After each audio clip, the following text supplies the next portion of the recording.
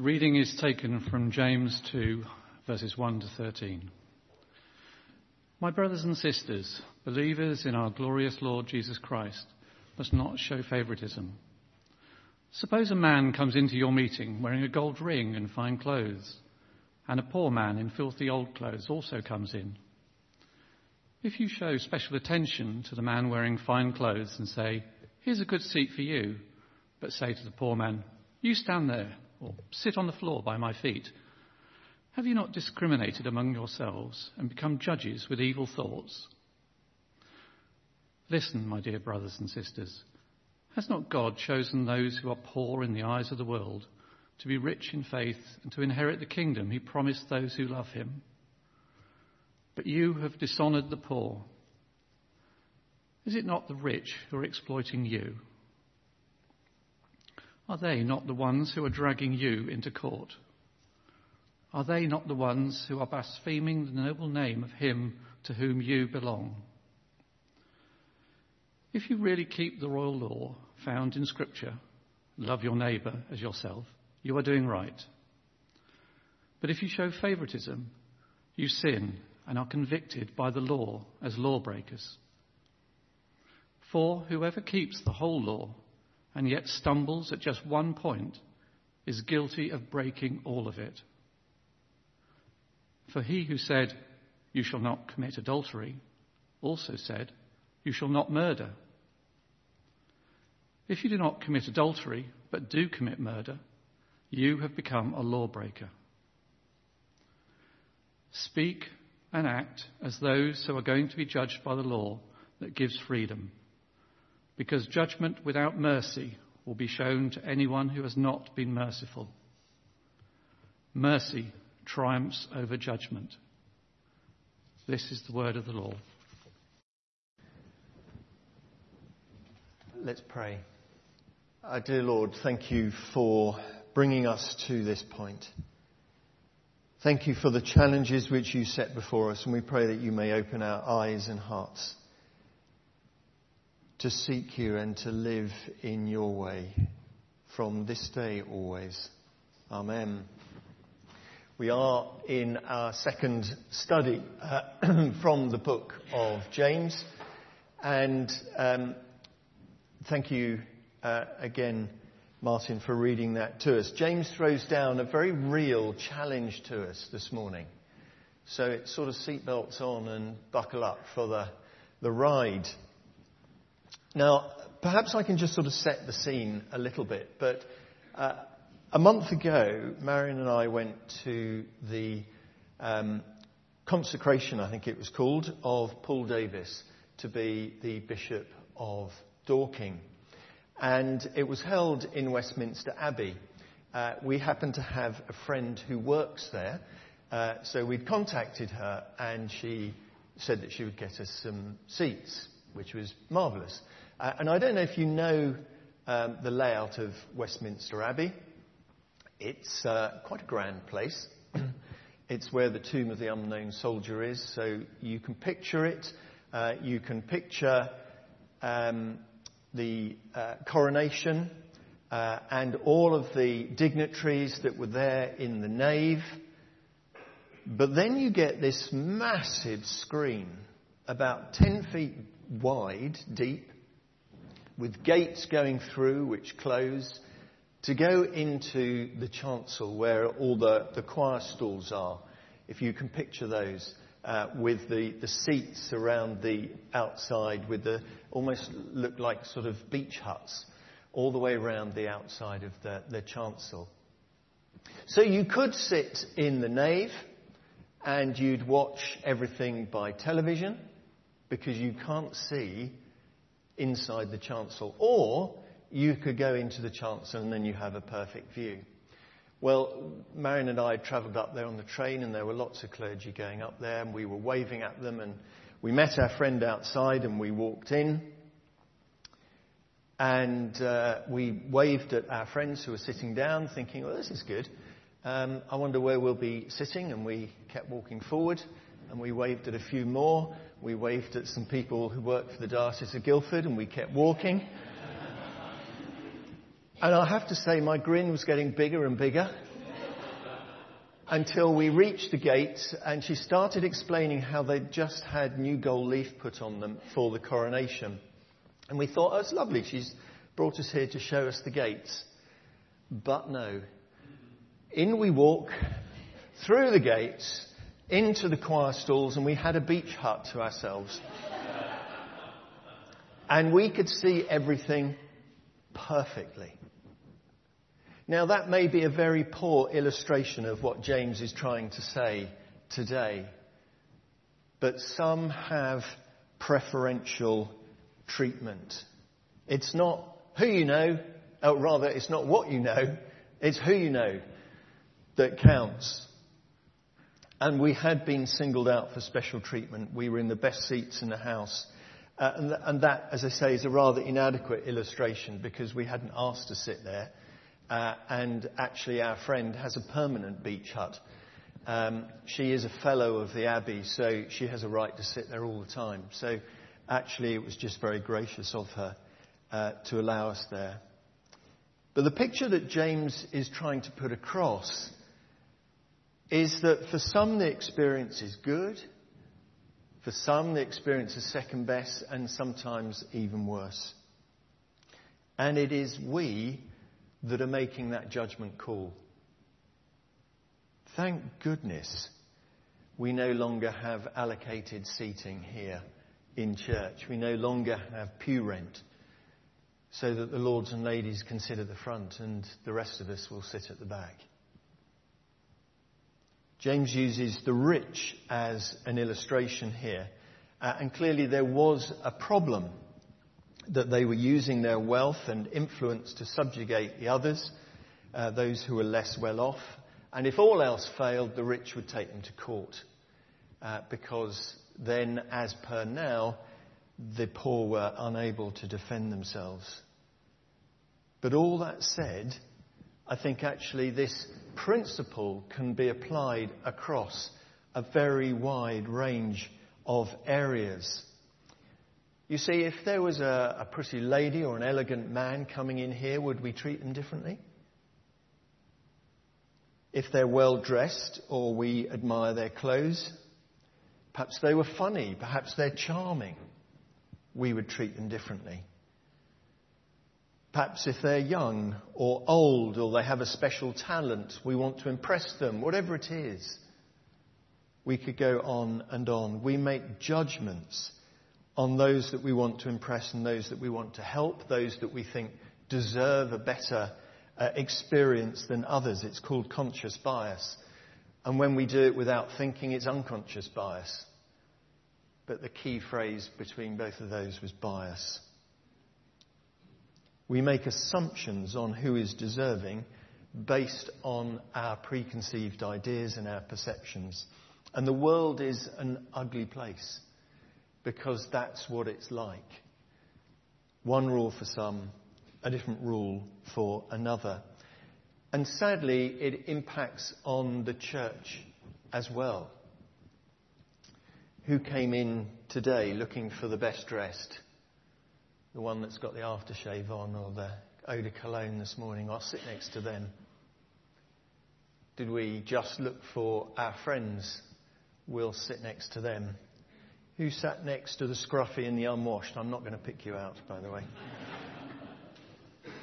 I wonder if you sat next to the person that can sing beautifully rather than the one who can't, clearly can't. Will we welcome anyone to the groups that we hold? Anyone. Wonder if you're only allowed into the book club if you've got a master's in English. No, of course not. Is that right, Marion? I didn't realise that. Do we invite everyone to communion? Now we're getting to the rubber hits the road moment, aren't we? Or only those that have attended a course? Do we follow a God of overwhelming and inclusive love? Or have we set our own standards by which, and we put God's name to them, by which we run our church? Who sets the rules? God or the church? And that's a really big question. And it goes through everything that we do. Forgive me if I'm being provocative. I'm doing it on purpose. And I exaggerate sometimes in some measure to make the point. But let's not be under any misunderstanding. The point is real. We do make judgments. We are prejudiced. We are partial. Gone are the days when people come to church because it's the thing to do. 40 years ago, you would have been expected to go to church at least once a day, probably twice. Not so now. Not so now. There are so many claims on people's time and energy, and frankly, we live in a world of plenty, of comfort and security. Who needs God? God was there to help. Well, we don't need the help, so who needs God? So why get involved in church life? What makes God appealing? And if church is a mirror of the world outside, where is the difference? What's the reason to come? Is it not largely that the people of God illustrate and we example the countercultural love of God? And that is what is appealing. That is why people come. But if we follow the patterns of the world, there is no definition. We used to say, as the politicians do, don't they? There needs to be clear water. There needs to be clear water between what the world believes and thinks is right and the mind of the Christian. And I think church has been arrogant sometimes. And in this post-pandemic world and in this society, this cultural moment, in this new territory, we need a new understanding of how we appeal to the general public. I'm sure many of you listen to Radio 4, and I know at least two of us here heard an interview with a Jewish man during the week whose mother had been captured by Hamas. And he said, in these new times, we need new keys. Old keys do not open new doors. And that's a really interesting phrase. Where there is a new situation and a new call upon us, we need new keys. We need a new understanding. We still need the key. We still need God. But we need God in a new way to be doing something new among us.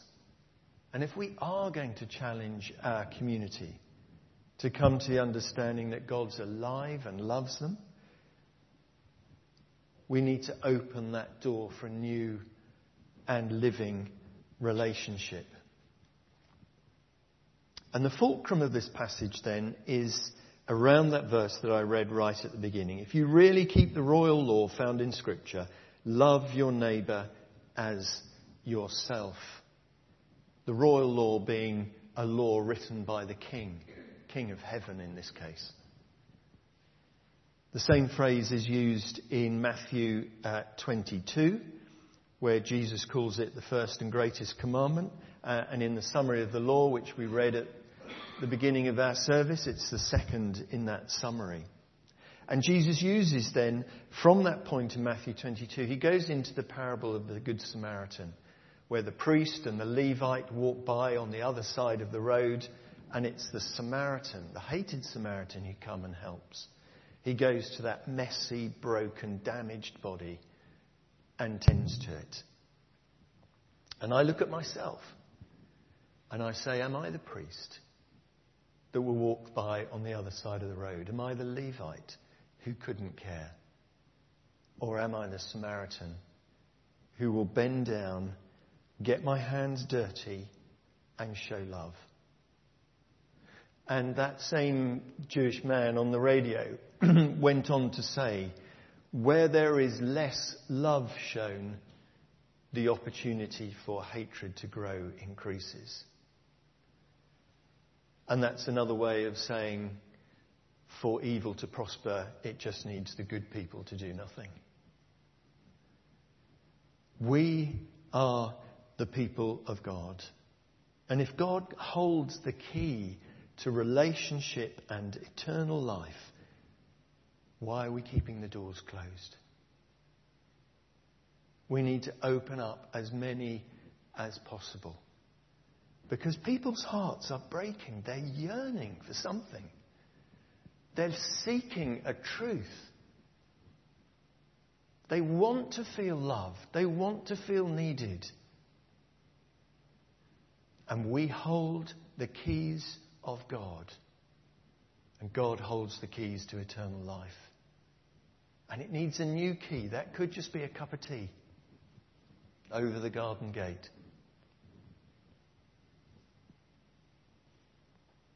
It is not for us to choose which doors to open and which doors to leave shut. That's God's job.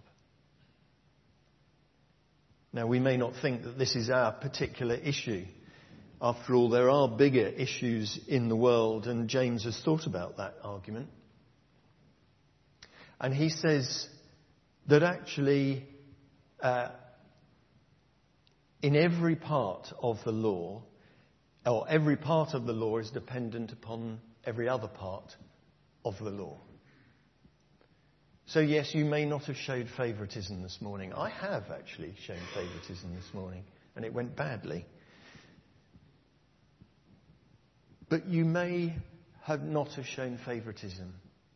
You may not have murdered someone. You may not have committed adultery. You may have been selfish. If that's part of the law, then you've broken the law.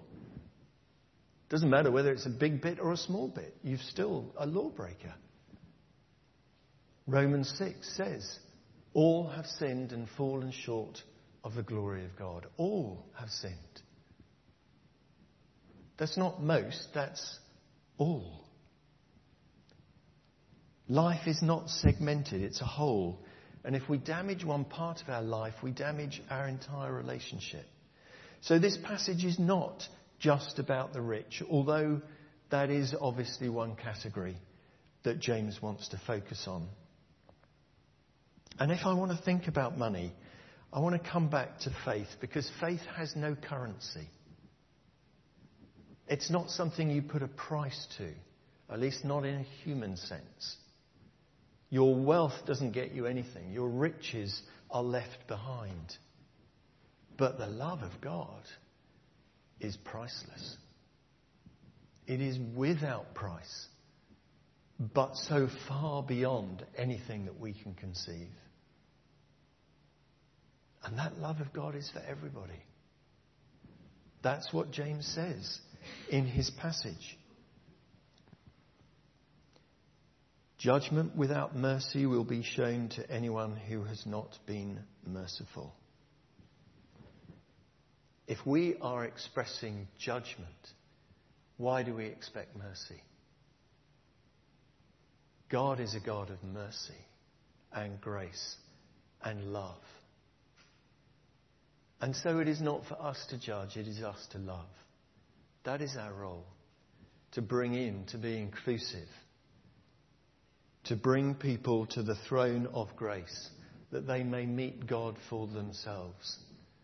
And when they have, God is the judge, not me. We are given many gifts, but those gifts are opportunities. Opportunities to share God's love with everyone that we meet.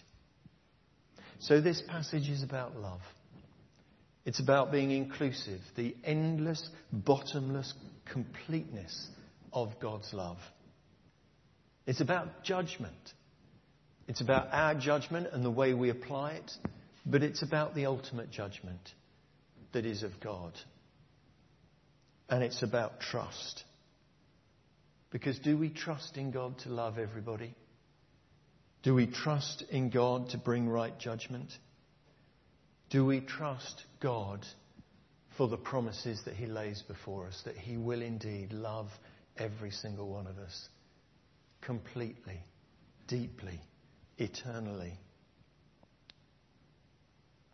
The role that James gives to us is simply to respond to that love of God, which was freely given, and to live in a way that examples that love. so that no one may sit out in the nave. We're all in the chancel together. We have the keys to the door. Let's use them. Let's pray.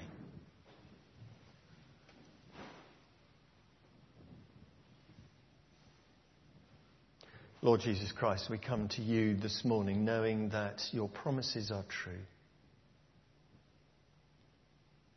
Your word is true for us and is the key to our eternity. So help us not to keep that for ourselves. Help us not to judge or prejudge, but to be open and inclusive and welcoming and loving.